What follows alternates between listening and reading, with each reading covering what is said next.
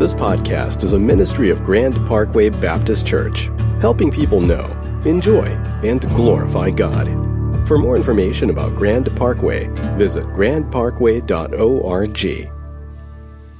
Father, as we stand here together as your sons and daughters, we submit ourselves once again to your word and to this season where we prepare our hearts once again for your arrival, not just as a babe, but as the King of Kings and the Lord of Lords.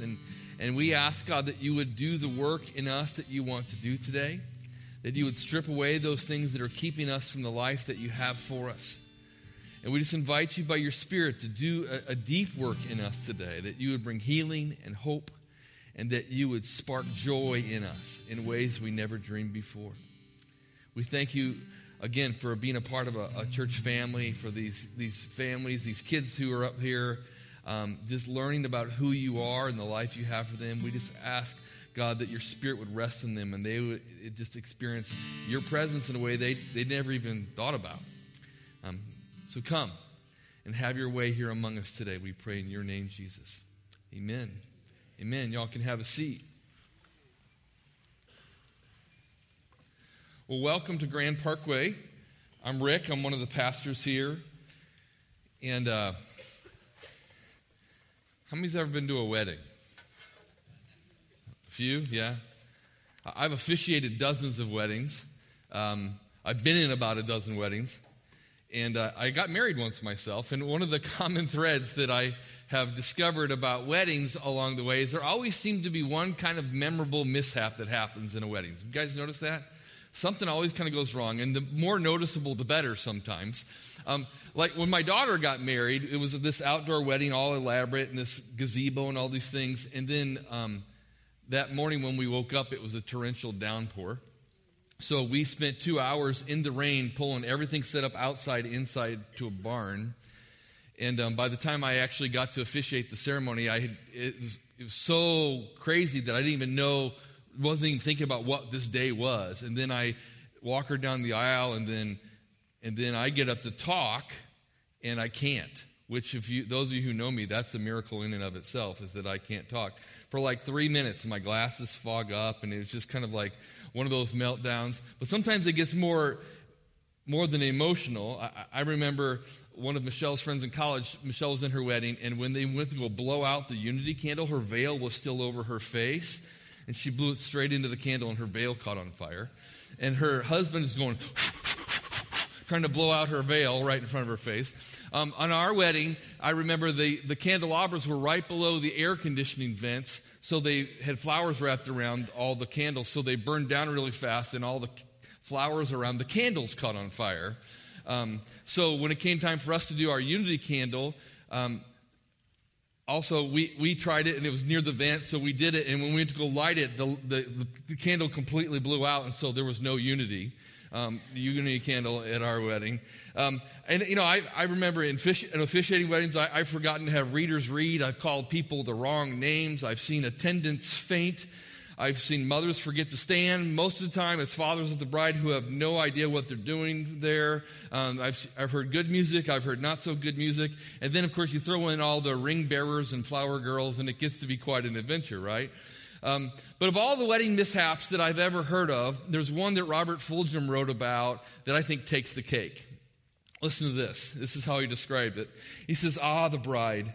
She had been dressed for hours, if not days. No adrenaline was left in her body. Left alone with her father in the reception hall while the march of the maidens went on and on, she walked along the tables laden with gourmet goodies and absent-mindedly sampled first the little pink and yellow and green mints. Then she picked through the silver bowls of mixed nuts and ate the pecans, followed by a cheese ball, a deuce of olives, a handful of glazed almonds, a little sausage with a frilly toothpick stuck in it, a couple shrimps blanketed in bacon, and a cracker piled with liver pate. And to wash this all down, a glass of pink champagne. Her father gave it to her to calm her nerves. And so what you noticed as the bride stood in the doorway was not her dress, but her face. It was white. For what was coming down the aisle was a living grenade with the pin pulled.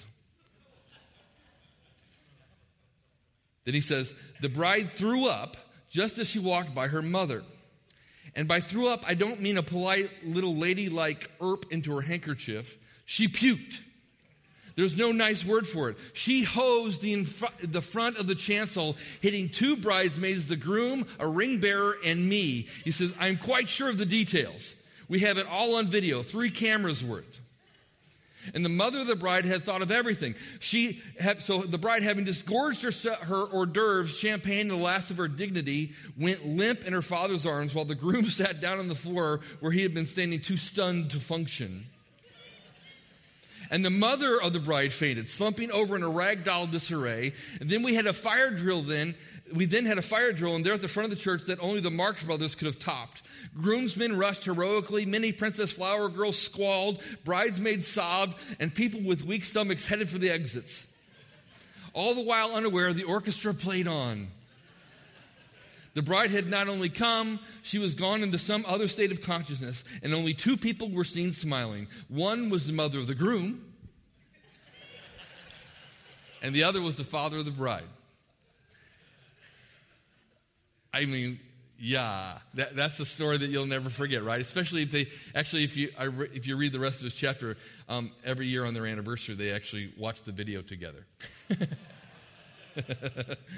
See, the point is this: you can plan all you want, but inevitably, something beyond our control always seems to interrupt regularly scheduled programming, doesn't it?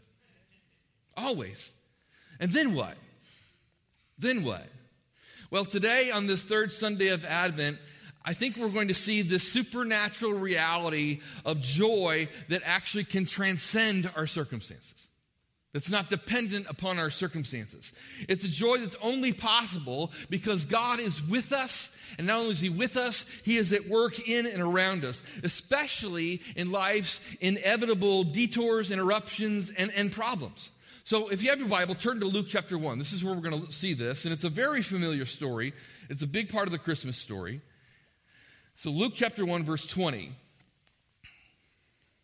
We're going to go for a few verses here. In the 6th month, the angel Gabriel was sent from God to a city of Galilee named Nazareth to a virgin betrothed to a man whose name was Joseph of the house of David. And the virgin's name was Mary. And he came to her and said, "Greetings, O favored one, the Lord is with you." But she was greatly troubled at the saying and tried to discern what sort of greeting this might be.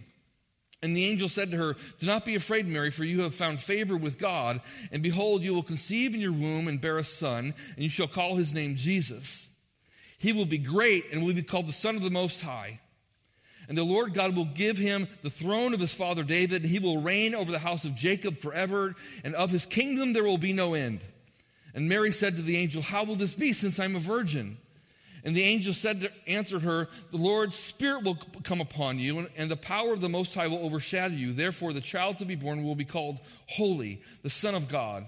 And behold, your relative Elizabeth in her old age has also conceived a son, and this is the 6th month with her, who is called barren. For nothing will be impossible with God." And Mary said, "Behold, I am the servant of the Lord. Let it be to me according to your word." And the angel departed from her. Then in those days Mary arose and went with haste into the hill country to the town in Judah, and she entered the house of Zechariah and greeted Elizabeth.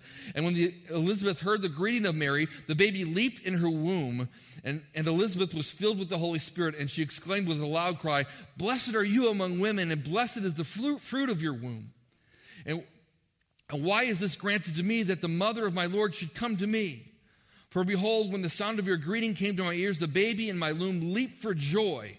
And blessed is she who believes that there would be a fulfillment of what was spoken to her from the Lord." And then Mary said, "My soul magnifies the Lord, and my spirit rejoices in God my Savior." This was the song the kids just sang for us. "For he has looked on the humble estate of his servant. For behold, from now on all generations will call me blessed.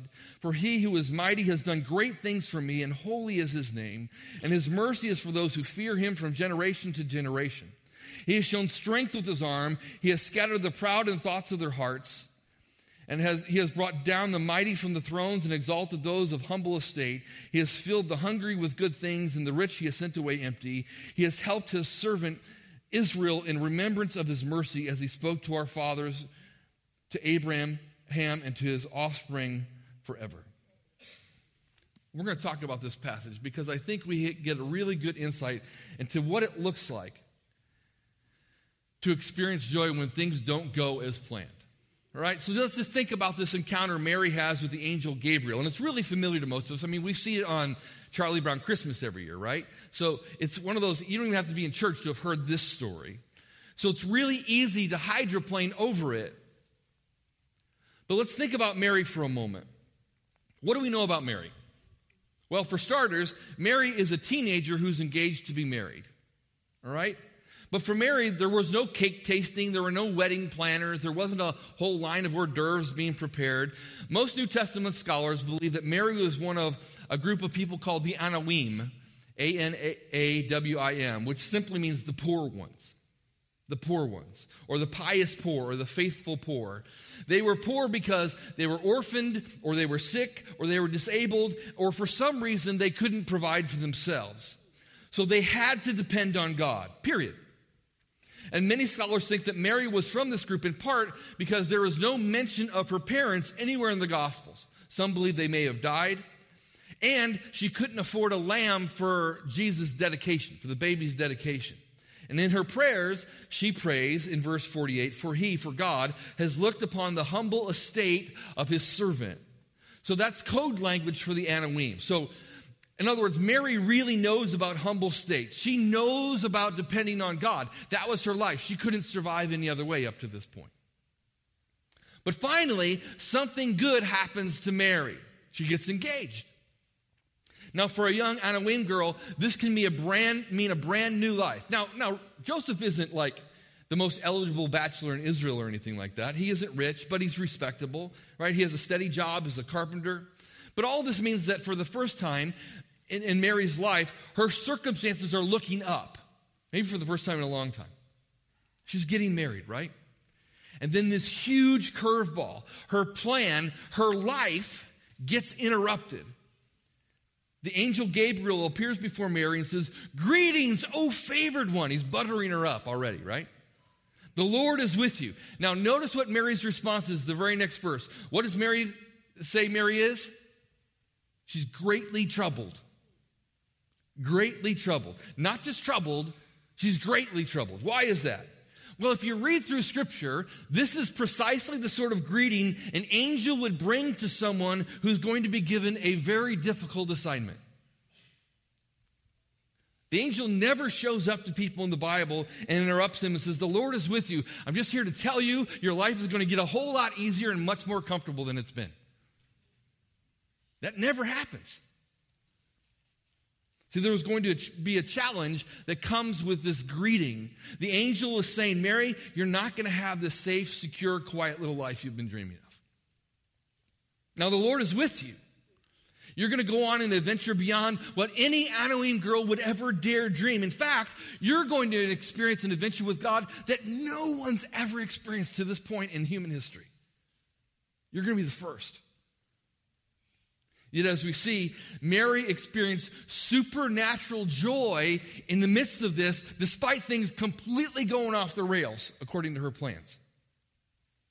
So what happens to your joy level when things don't go as planned? Think about that for a moment. Christmas always brings this out in me.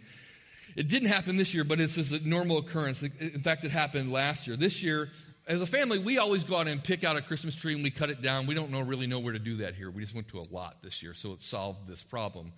But our family, we'd always go to this place in Michigan and we'd pick out the perfect tree and cut it down and bring it home. And so we got it home and everything was set up and we go to put the tree in the stand and it doesn't fit. Has anyone ever had that happen? And all of a sudden you're like, uh-oh, this is a problem, because it's not like just a little bit of a trimming. It's like major sawing off branches and trimming down the whole trunk. We just got this too big of a tree. Or you go get a different kind of stand. So immediately in that moment, what I do is I go into general mode. I just kind of kick in and start giving directions one way or another. I tell my one son, "You go get the saws, you go get the pruning shears. Now you get down here," and they're just doing exactly what I tell them to do. And because they did it exactly as I told them to do, everything looked beautiful in the end, which is like a metaphor. If they would just do things exactly as I tell them how to do it, their lives would be perfect, right? right? It fit beautifully. Now, the problem is, I've often made the mistake, however, of treating people and their struggles like they were that Christmas tree. Right? You come to me with a problem, and especially it's with my kids, I've learned over the years. And instead of just kind of listening, going, man, what is God doing? My immediate response is, well, you know what you need to do? You need to do this, you need to trim this, you need to turn this screw, and your problem will be solved. Detour over, back on path. Aren't you so glad I'm in your life? Their problem is simply an obstacle to overcome so that I can resume regularly scheduled programming because your problem is interrupting my life. So my response when things don't go as planned is I'm just going to take control. Now, sometimes others of us in this room maybe go to the opposite end. Instead of being control freaks when plans break down, what they do is go into escape mode. That means just give me the remote control, right? Or let's binge watch this, or I'm going to lose myself in another book, or some other form of escape, which probably does a lot more destruction in our lives. And we hope that by ignoring the problem, trying to escape from the problem, it will self-correct. And when I re-engage, everything will be fine. When actually what we've done is just kind of swept it under the rug, and then we just keep tripping over it. And I think we all would agree, neither escape nor control really solves anything when things don't go as planned, does it? Maybe we should consider that things not going as planned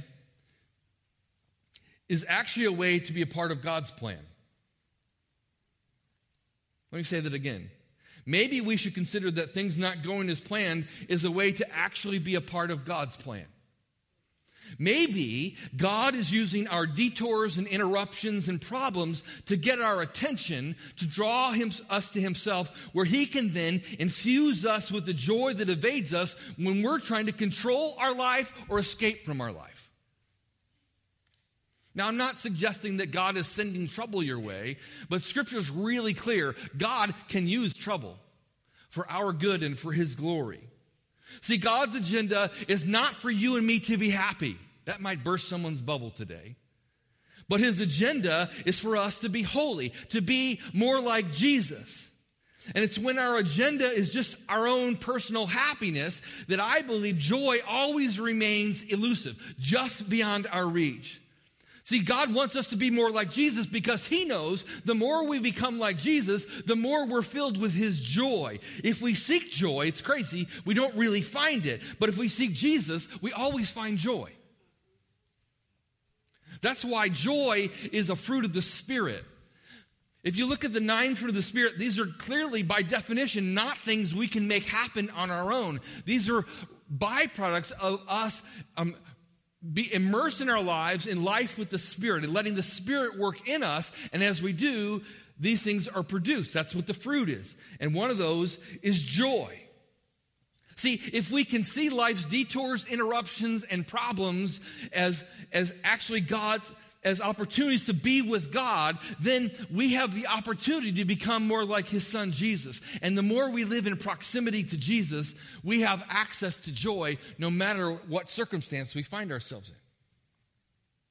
Now, I get, for some of us, this is a major paradigm shift because most of us, starting with me, have been raised to see detours and problems and interruptions as just an obstacle to overcome or to fix or to be dealt with quickly and decisively so we can get on with the real part of life.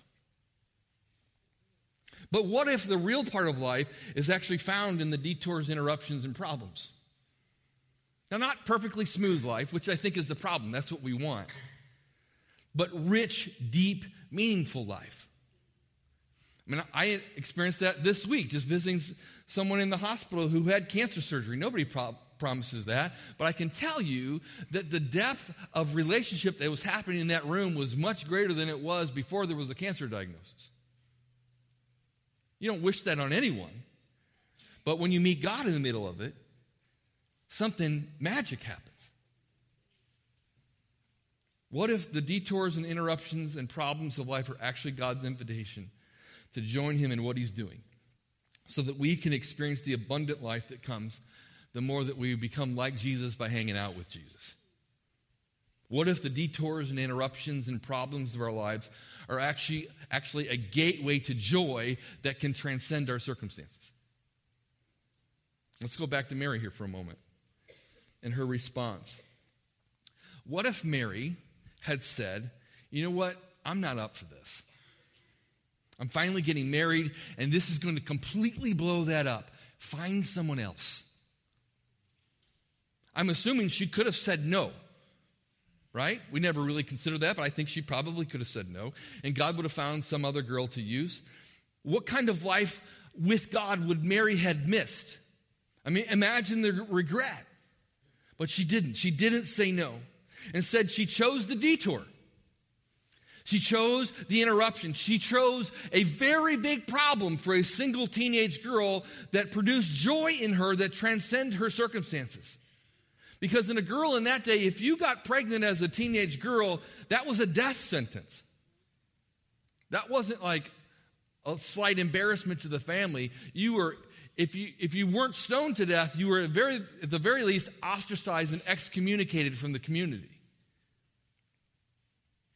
But listen to her response. In chapter 1, verse 37, now for some of us, I think this is what God wants to imprint on our hearts and minds today. She says this. This is her response. For nothing will be impossible with God. In other words, God, whatever you ask me to do, I trust that you're going to empower me to do it. I trust you. Whatever you ask me to do, I trust you. Nothing is impossible for God. And then she says, but for me, and then I would say for me, the next verse is even more powerful in verse 38. And then she says, I am the servant of the Lord. Let it be to me according to your word. So she expresses this deep trust. And then she says, and I surrender. You can have your way. See, there's something in us that, which I can't fully explain, that happens when we come to a place of total trust and surrender in God. There's a freedom, and there's a joy, and there's a power in trust and surrender. Nothing is impossible with you, God, and I am your servant. The word that Mary uses for servant literally means slave here. I'm the Lord's slave. May it be to me as you have said. I'm not in control, God. You're the one that's in control. But I don't want to be passive either. I choose to want what you want, to join you in what you're already doing. To me, that's a huge yes. That's not like, well, whatever, we'll see how this goes. It's like, I'm in. What do you need me to do? And then from this posture of surrender and trust, Mary launches into this beautiful prayer that the kids sang for us this morning. A prayer of wonder and joy and adoration. And we know it as the Magnificat. And it begins with, my soul magnifies the Lord, and my spirit rejoices in God my Savior. So the angel Gabriel interrupts Mary to lead her on the detour of a lifetime. And after initial fear, understandably, she was greatly troubled, Mary's response is to express total trust and complete surrender to God. And when she does, what that leads to her, happen in her, is this thing that percolates up in her is wonder and joy and adoration. I think the same can happen in you and me. Trusting and surrendering to God, I get it. It can be really scary at times. But in my experience, it never leads to misery. I think sometimes we have that kind of something in our brains like, man, if I trust God, it's going to make my life miserable. It might make it harder, but it doesn't always make it miserable. See, anytime God interrupts and someone says yes, sooner or later, it leads to joy. That's the story of Scripture. And what's so striking to me about Mary's response to this divine interruption is her expression of wonder and joy and adoration. It comes before she knows how any of this is going to play out. Right? She faces, again, being a single unwed teenage mother in a culture who stones to death single unwed teenage mothers. She doesn't know how her fiancé is going to respond to this. She doesn't know that an angel's talked to Joseph too. She doesn't know what kind of scandal this will cause in her village. She doesn't realize yet that Herod's going to get wind of this and he's going to kill every child under the age of 2 that was born in and around that area. She doesn't know that she and her little family are going to have to flee to Egypt as exiles.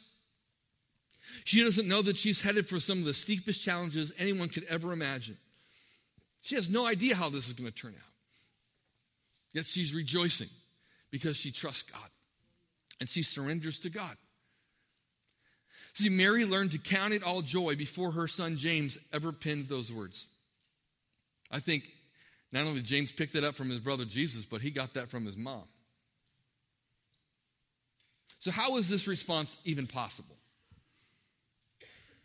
Because that's the question I was asking as I looked at this text. I'm like, yeah, well, she's Mary. An angel had to talk to her. I mean, that might push me in that direction too, but I mean, seriously, how do we do this? Well, I believe wonder and joy and awe were Mary's responses because she believed in two things. And when the Bible uses the word believe, believe literally means lived like it was true. It wasn't just an intellectual thing. She lived like this is true. The first one is this. She believed that God was with her. I mean, she really believed that. And secondly, she believed that nothing is impossible with God. God is with her and nothing is impossible with God. Now, I get that's not breaking news to a lot of us in this room. These are things that we have heard a lot. But hearing them and actually living like they're true are completely different things. And the difference in her was she actually lived like that was true. It wasn't just something reserved to check a box on Sunday. It wasn't just kind of this ethereal kind of idea that's out there somewhere. It was her bedrock reality. If God is with me, she said, then he can do anything. And at the very least, he can keep me in the middle of this mess. Because it was a mess. Mary really believed that God was with her and that he really could do the impossible. Otherwise, this circumstance would have just ratcheted up her fear and anxiety. It would never have produced joy. See, joy is not happiness about my circumstances. Let's be really clear about this. It's not happiness about my circumstances. Joy is a sense that it is well with my soul regardless of the circumstance I find myself in. Joy is only possible as we truly believe that God is with us and with him nothing is impossible. I've seen this throughout my life in many people, but the one that I think embodied this the most was my dad. I'm not been here yet a year, so you guys don't know my entire story, but the one that was my dad right after he got out of the Navy in the mid-60s. And then this was him about 2 years before he died. My dad, when he was 22 years old, was diagnosed with multiple sclerosis. He had a young wife. I was on the way. He'd just been discharged from the Navy. And for the first 10 years of this disease, his life was absolute misery. He was miserable. He was making everybody around him miserable. He didn't really know what it was or how to deal with it, so he was drinking to deal with it. So drinking too much with MS is a bad combination. There was lots of money difficulties for them. My dad was going to night school to try and get a college degree on top of everything. Their marriage was hanging on by a thread. And I know we've been to weddings where we always say in sickness and in health, but we don't plan on this 3 years out. And this is what happened. Top it all off, when I was 10 years old, my youngest brother fell out of a moving car. My mom was driving. My dad was in another hospital having brain surgery. They're doing experimental brain surgery. They thought they could fix his MS. It didn't work. And so we had a loaner car. This is before car seats and seatbelt laws and all that stuff. And my youngest brother was 3. He's sitting in the front seat, and my mom's pulling out of our neighborhood. He thinks he's rolling down the window. He opens the car door and falls out. And she drags him down the street in the gutter until she can get the car stopped. Rushes him to the hospital. Turns out he's got 3 multiple compound fractures. Half of his leg's just been scraped off. Staph infection sets in. And he's in ICU for 6 weeks. It's touch and go. Is he going to live? His fever's like at 106 for 3 days. I mean, it's really, really bad.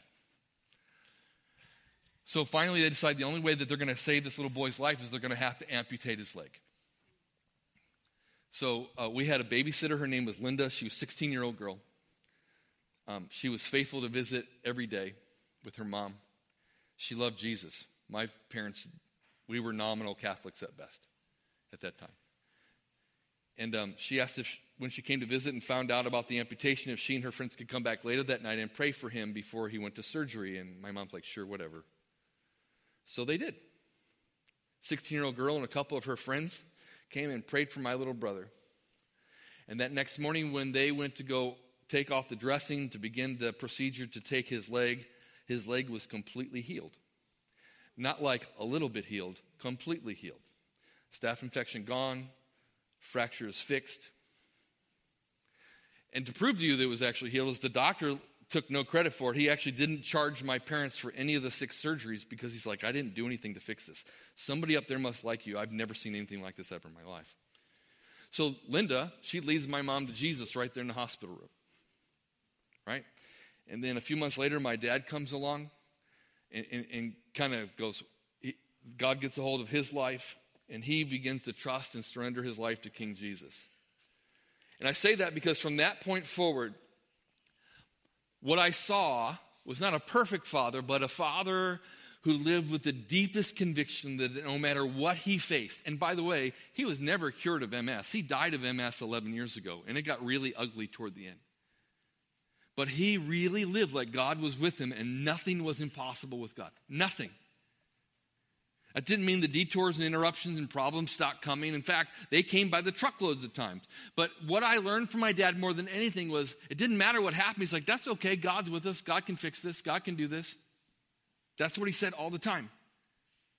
And one of the things I'll always remember about him, even to the day that he died, was his joy. He was the guy in the nursing home that every nurse came by to see.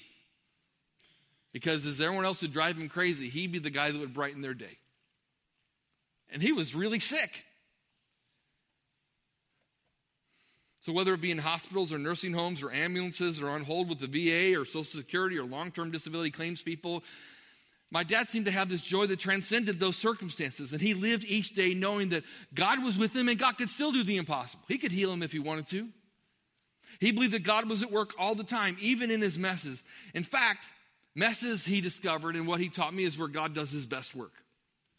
You ever notice that? It's in our messes where God does his best work. See, like Mary, my dad experienced this supernatural reality of joy, one that doesn't depend on your circumstances. It's a joy that's only possible because the God of the impossible is with us and at work, especially when life is not going the way we planned it. So what about you?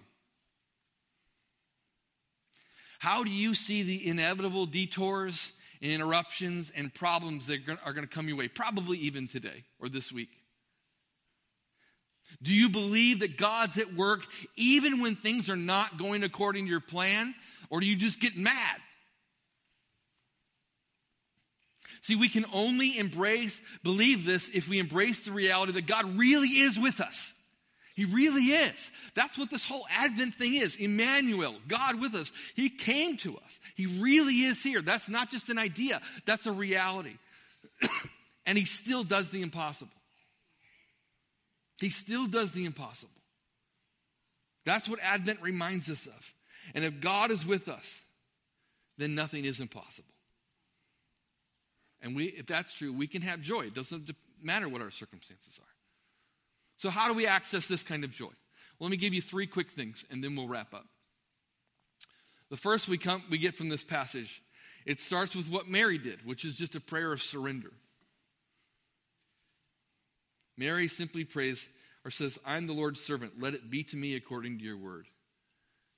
So I'd have to ask you, are you willing to go, okay, God, whatever you want, I'm in for it. That's a big deal, isn't it? I'm in for that if that's what you want. I need to let go of what I'm trying to control or escape so that I can receive what God is up to and join him in it, so I can see that. Here's what I think about with a prayer of surrender. I think so often in our lives when things aren't going as planned, what we tend to do, at least internally, is we start to squeeze really tight, don't we? And I think what God is asking us to do, if we want to access the joy he says is possible, is to do this. So what is it in your life that you're like gripping on? And God's saying, you're not going to find any joy in that. But if you'll just do this, say, okay, God, I trust you. I submit to you. I trust that you know best and that you can work this out for my good and your glory, and I don't have to script what that is. If you could do that kind of prayer of surrender, I think that begins to give us access to a joy that just transcends our circumstances, that isn't dependent on those. Again, I saw that this week in hospitals where you can't control this stuff, but the joy that was in there and the laughter that was in there, and I know sometimes I grew up in this family too where we would laugh that was our way of escape and not deal with it sometimes. But that was genuine. You can't manufacture that. Why? Because, okay, God, you got this. And I trust that, and I really believe that. I also believe if we're going to access joy, we need help. My experience is very seldom do I experience joy in isolation. I need people around me to experience joy. That's why we value community so deeply here at Grand Parkway. It's one of our 4 values. We want you'll see it on the walls around here sometimes, and we want you to find your people. We want you to find your people so that you never have to walk through life's detours by yourself. There's nothing worse than getting your life torpedoed and have to deal with it by yourself. Right? This is why it's so important. That's the heart of why we have community groups. We also offer a couple of spaces here on Tuesday nights where people can walk with you when the unplanned detours and interruptions and problems really seem heavy. One's been going on for a while, and it's going to restart here at January the 3rd. It's called Celebrate Recovery. And it's not just for addicts or alcoholics, although there are folks that struggle with substances and things like that. It's for people like you and me who just are really hurting for whatever reason or another. Or we just have a bad habit we got to kick. Or we're just kind of hung up on something that happened in our life, and we just got to get past it. But you can't just get past it by doing an end around. You got to go through it, and you need people to go through it with you. We offer that on Tuesday nights. It's starting at the very beginning on Tuesday, January the 3rd. We also have a group starting January the 17th for folks who have gone through divorce. And we live in a world where that's a very, very real and very painful thing, especially as we enter into the holiday seasons. I know there are a lot of people where that just, you think it was settled and you think it's okay, and it percolates back to the surface, and it's ripping that Band-Aid off all over again. And we have a place where there can be people that walk with you through that meets for 13 weeks, starting on the 17th. And we want you to know that you're welcome and you're invited, and there's food. We're a church. That's always important, right? There's food there, so you can very at least eat. And if that's something you're interested in, on your bulletin, there's a Connect card. All you need to do is write in there's a place just to write a prayer request or whatever. Say, I'm interested in divorce care, or I'm interested in Celebrate Recovery. And we'll get a hold of you and help you find your way there. Or you could just show up. You could just show up if that's kind of too big of a step to put your name out there. Trust me, when you show up, you'll walk in the room and go, oh man, these people are like me, right? We all walk with a limp, and we do it best when we don't walk alone. We need to find our people. And then the last thing is just honestly a discipline. It's a discipline that Paul tells us to do whether our circumstances are good, bad, or ugly. He says this in Philippians chapter 4, rejoice in the Lord always. Again, I say rejoice. Reminds me of the psalmist saying, bless the Lord, O my soul. And I don't think when Paul's saying this, which by the way, he writes from a prison cell, or the psalmist says, bless the Lord, O my soul, that they're like in high heaven in a worship service. I think they're going like pounding their chest going, come on. We got to go. It's time to rejoice. Quit wallowing in this stuff. It's time to bless the Lord. He's in control. We can trust him. He can do the impossible. And when we turn our eyes, turn our focus, turn our hearts that direction, something sparks in us. Where we open ourselves up. We quit doing this and we go, okay, God, here I am. I trust you. I surrender to you. Not my will, but yours be done. And then the God of impossible brings joy that we just can't explain. So this Advent, I would just challenge us to surrender and rejoice. Why? Well, because Mary had a baby. And that baby grew up to be a man who is God with us. and he can handle anything that comes our way. And I guarantee you, whatever's going on in your life, God is not stressed about it. He's not worried about it. He was not caught off guard by it.